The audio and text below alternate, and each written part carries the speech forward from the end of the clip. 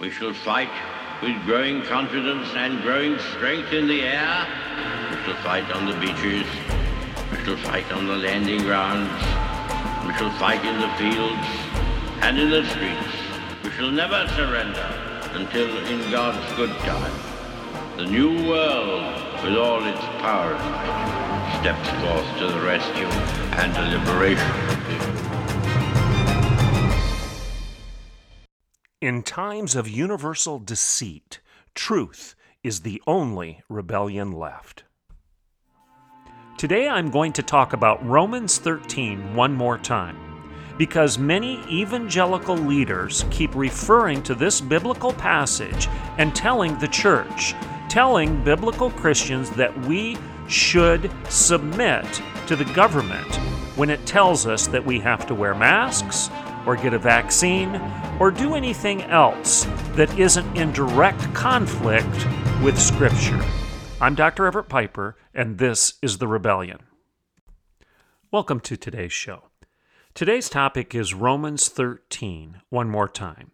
I've talked about it before, and I've referenced it, and I've shared with you my perspective, my view of how Christians should react to this particular passage.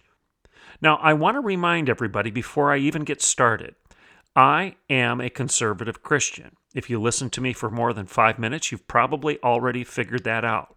What do I mean by conservative Christian? Well, I'm a Christian that believes in conserving the time-tested truths that define our Christianity. And those truths are found in Scripture, in the Bible. Christianity isn't made up by me. I don't have any right to deconstruct it and then to build some new definition of Christianity out of the ashes of the house that I just burned down. That's not my right. Christianity is defined by Scripture. And then the church has guarded and preserved that definition throughout the millennia. For 2,000 years, we've agreed that Christianity is defined by the Bible and that the church clings hard and fast to the Bible and to that scriptural, biblical definition of our faith. So I'm an inerrantist, in other words. I believe that the Bible is without error. It doesn't, every word in Scripture is God-breathed. It's breathed out by God, and it is profitable for teaching, for reproof, for correction, for training in righteousness, so that the man of God may be complete and fully equipped for every good work. That's what St. Paul told Timothy in his second epistle, his second letter to Timothy, some 2,000 years ago.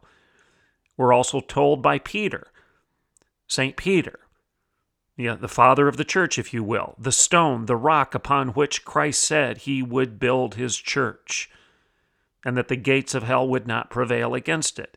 Peter tells us in his epistle, I believe it's his second one, maybe it's his first, I can't remember right now, but it's either in 1st or 2nd Peter, that we're told that know this first of all,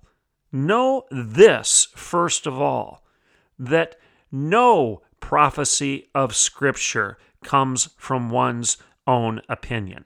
So both Peter and Paul, these patriarchs of the church, these founding fathers, if you will, of the church, these people that are holding fast to Jesus Christ and to sola scriptura, to the Word of God, the inerrant Scriptures, the Bible, as the definition of our faith. They're telling us that you have to take the Bible and what it says to the bank. You don't have any right to dodge it and manipulate it. So I believe very much in adhering to Romans 13. I don't think as a Christian I have any option but to do so. But I've said it a dozen times on this show, context is always king. So when you read a biblical passage, you have to read it in the context of the entire Bible and what the Bible is telling you. Now, back to the issue, Romans 13. Romans 13. I'm going to read this passage to you, and then we'll take a break, and I will come back, and I will share with you my perspective. Forgive me for rustling my papers here a bit. My perspective on what the church, what Christians should be doing in the midst of government overreach. Romans 13 says this, Romans 13:1. So this is Paul's letter to the church of Rome in the first century. Okay, 2,000 years ago, he told the early Christians, the church in Rome, who were suffering persecution and overbearing government, the Roman government, okay? Paul told them this, let every person be subject to the governing authorities, for there is no authority except from God, and those that exist have been instituted by God. Therefore, whoever resists the authorities resists what God has appointed, and those who resist will incur judgment. Okay? So, many pastors and many thought leaders within the church right now are saying, there it is. If the government tells you to wear a mask, you've got to wear a mask. If the government tells you to get a vaccine, you have to get a vaccine. There's nothing in Scripture that says thou shalt not be vaccinated and thou shalt not wear masks. Therefore, Romans 13 is pretty clear. It says, let every person be subject to the governing authorities, for there is no authority except from God, and those that exist have been instituted by God. Therefore, whoever resists the authorities resists what God has appointed, and those who resist will incur judgment. Well, I'm going to tell you right now before we take a break, I disagree with those who are saying that this applies to the mask mandates and to vaccinations. I disagree with those who are saying that if you're a biblical Christian, you have to wear a mask if they tell you to wear a mask. When, where, and how. And if they tell you to get the COVID-19 vaccination, which it's not a vaccination, by the way, it's a shot. If they tell you to take this drug into your body, then you have to do it because Romans 13 tells you you do. No, it doesn't. And I'm going to explain to you why after we take a break. I'm Dr. Everett Piper, and this is The Rebellion, and I will be right back in a couple minutes. Welcome back to The Rebellion. So, the topic today is Romans 13. If you're a Christian, are you obligated to do what the government tells you to do? Are you obligated to jump when they say jump? Are you obligated to say how high? How high would you like me to jump? Does the Bible obligate you to respond that way to a government directive? Now, some would say, well, of course not, because the apostles also said, if it's obeying God or obeying Caesar, then I have to obey God first and foremost. Well, those that believe that you're supposed to jump when the vaccine Nazis say jump would be the first to say, yes, you are to obey God rather than Caesar if Caesar is asking you to deny your faith. In other words, if Caesar is demanding, the government is demanding that you worship another god, that you pay homage to another god, then no, the Bible's clear. You have to obey God and not Caesar. If the government tells you you can't preach the gospel, for example, that you have to be silent, you can't share your faith with anyone. If you do, you're going to be thrown in jail. It's against the law to share your biblical beliefs in public. Now, even those that disagree with me on Romans 13 would agree, we're on the same page here, that when the government tells you that you have to deny your faith or that you can't share your faith, we're all on the same page that, well, then you can defy the government then, because they're clearly telling you to do something that is unbiblical. But back to those who disagree with me on Romans 13, they would say, there's nothing in the Bible that says thou shalt not take a vaccine, or thou shalt not wear a mask. Therefore, why are you making a big deal about this? Wear the dumb mask. And there's abundant reason for you to take the vaccine. You should do so. You should stop being defiant. You're not only defying the government, you're defying the Bible. That's their point. All right, why do I disagree? Well, let me put this in context. The Gospel Coalition tweeted this, 3, 4, 5 days ago. I lost the date on it, but it doesn't matter. Here's their tweet. So it's quick. It's a tweet. One can imagine how difficult, not to mention discouraging, it might be for women who are repeatedly called to submit to see their husbands and church leaders refuse to submit to the authorities over them. That's the Gospel Coalition tweet. I'm going to read it to you again. I want you to listen. Here it is, one more time.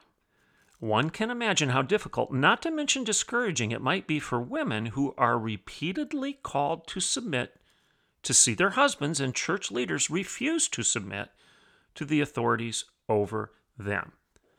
Now, what are they referring to? If you don't know, they're referring to the passage, another letter that St. Paul wrote, this one to the church of Ephesus. This is in Ephesians, the book of Ephesians in the New Testament. Again, it's the letter that Paul wrote to the church of Ephesus. And in chapter 5 of that letter, he says this, "Wives, submit to your husbands as to the Lord. For the husband is the head of the wife, even as Christ is the head of the church, his body, and is himself its Savior. Now, as the church submits to Christ, so also wives should submit in everything to their husbands." Well, that's the passage that the Gospel Coalition is essentially referring to. Now, I frankly don't know if they believe in the conservative, the traditional interpretation of that passage out of Ephesians, where the church historically has taken that to mean that the man is the leader of the household and that he should never be domineering or authoritarian or oppressive or dictatorial in exercising his authority, but he should accept that leadership role. Just as Christ is the leader of the church, so should the man be the leader of the household, of the family. That's the traditional interpretation of that scripture. I don't know whether the Gospel Coalition buys into that or not. But what I do know is they're saying that it's difficult for women to be told repeatedly that they should submit when they then see their husbands and other male church leaders refusing to submit to the government. That's their point. Now, it seems to be very clear that they're referring to the COVID debates. Now, I want to give you my response. In fact, I tweeted it. I said this, "I'm done trying to give the Gospel Coalition the benefit of the doubt. There is nothing," and I put that in capital letters, "there is nothing in the Bible telling us to bow to a government that's hell-bent on stealing God-given freedoms. My land, the Gospel Coalition must think our Declaration of Independence was unbiblical. King George couldn't have found a better ally." So that's what I tweeted. And that got some traction out there. A lot of people liked it. Several people retweeted it. I'm going to read it to you again because then it's important for you to hear what I said because I'm going to give you my reasons for saying it. Again, I say this. I'm done trying to give the Gospel Coalition the benefit of the doubt. There's nothing in the Bible telling us to bow to a government that is hell-bent on stealing God-given freedoms. My land, the Gospel Coalition must think our own Declaration of Independence and the subsequent Revolutionary War was unbiblical. King George couldn't have found a better ally. Now, do you get my point? There are times throughout the course of human history where people have defied the government, even though the government wasn't per se telling them to worship another god or to not share their faith in the public square. King George wasn't telling people that they had to worship Allah. They weren't being told to deny Jesus Christ. So what justified the Declaration of Independence? Do the people at the Gospel Coalition think the Declaration of Independence was unbiblical? Do they think that America is founded on an unbiblical premise? That the people, in the course of human affairs, it becomes apparent that the people can rise up if there's unjust government over them and say, no, we will not go any further in subservience and submission to this unjust government. We demand our freedoms. Is that unbiblical to say so? Well, Most Americans would say no. But where's the Gospel Coalition on this? Well, it's interesting. A man that I don't know, his Twitter handle is Aaron, Discipleship Enjoyer. Okay? Aaron G, Discipleship Enjoyer. His response to my tweet was as follows. I quote him. I've been trying to find a gracious way to make a joke about the Revolutionary War, but I've realized it's just rude. All I will say is we should be grateful for our freedoms, yes, but also recognize that they are not guaranteed by God, and that God might call us to live without them one day. Now, I'm sorry. I had to respond to that. I had to respond to him, and I had to say, wait a second. You're trying to make a joke? You're trying to make a joke about the Revolutionary War? Why would you even think to do that? Why would you joke about it?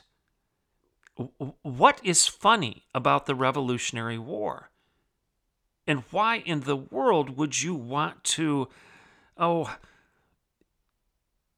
suggest that my comment about being an ally with King George is somehow humorous? In fact, I responded to him and I said, your comment is curious. Why would you try to find a gracious way to make a joke about human freedom? Was the Exodus a joking matter?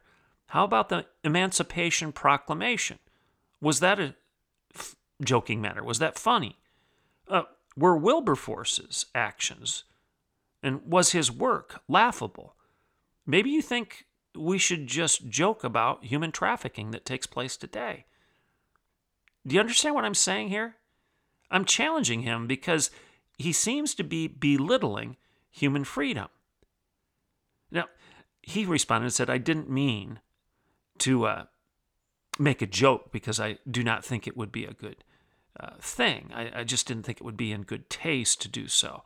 I tried to make a joke because I like making jokes, and I try to make them in most situations. I don't know what that means.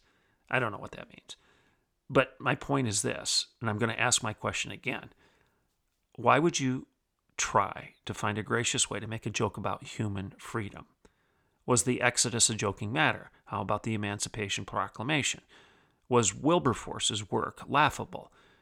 Maybe you think we should just joke about all the human trafficking that's going on today. Do you realize there are 40 million people held in slavery right now as we speak? Do you realize that? 40 million people held in slavery as we speak. Should we tell all of them to just submit to the government? We could go on and on and on with regard to examples in the Bible. It's not just the Exodus. In the Bible, where people actually felt they needed to exercise their human freedom. Freedom. I mean, we've got the entire nation of Israel in its march through the desert, on their march to the Promised Land. They are embracing freedom. The story of Moses when he went to Pharaoh and said, let my people go, is there any evidence in that story that Pharaoh was forcing the Jews to worship a different god?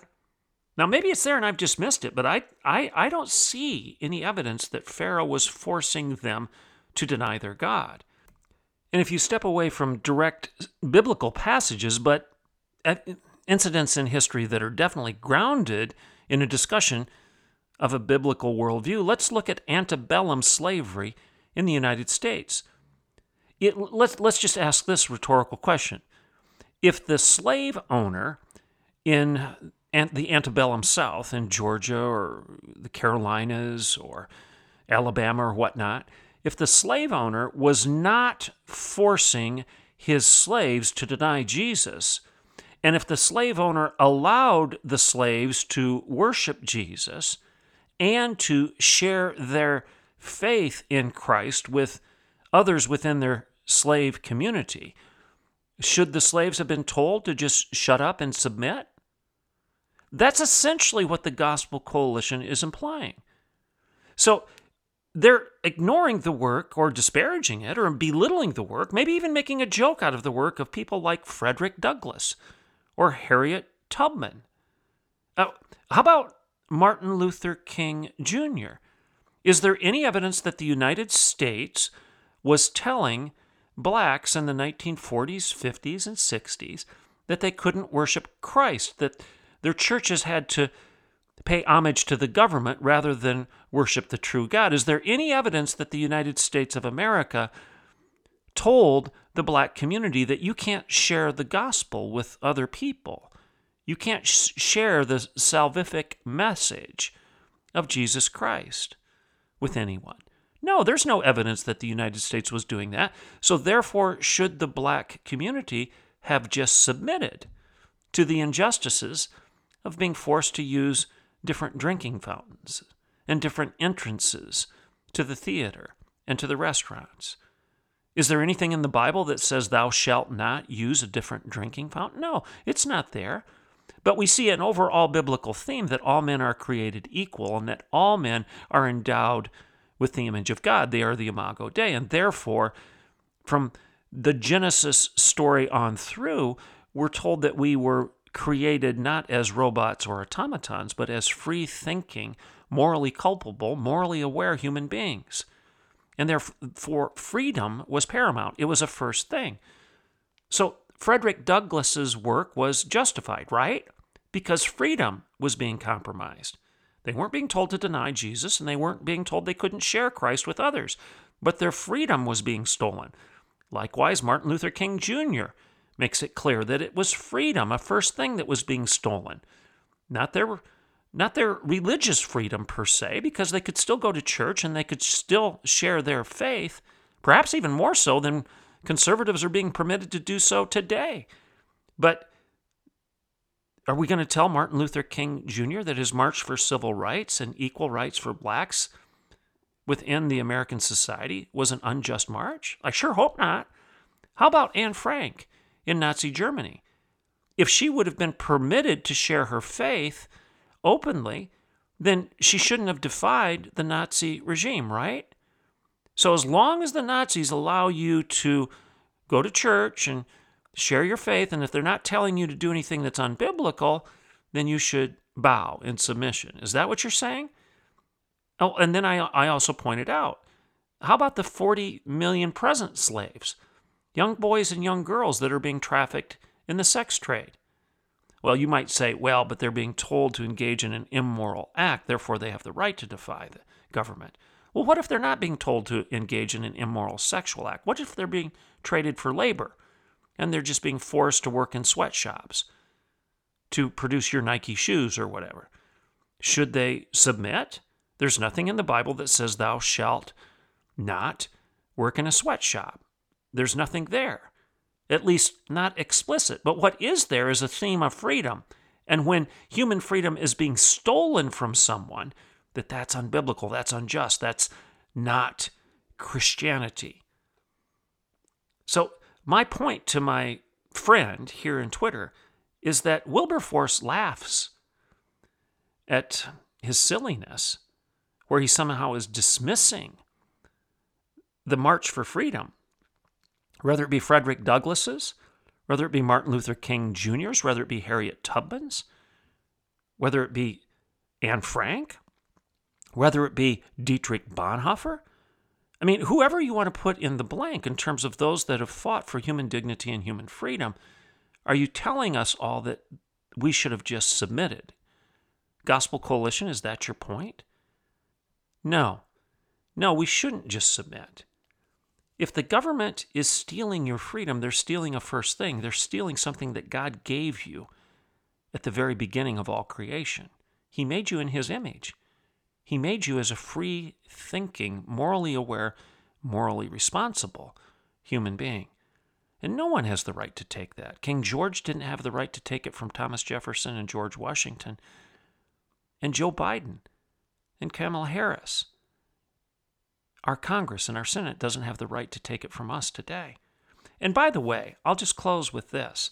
If you want to talk about authority and governing structure and submitting to the government and those authorities, Who is the authority in the United States?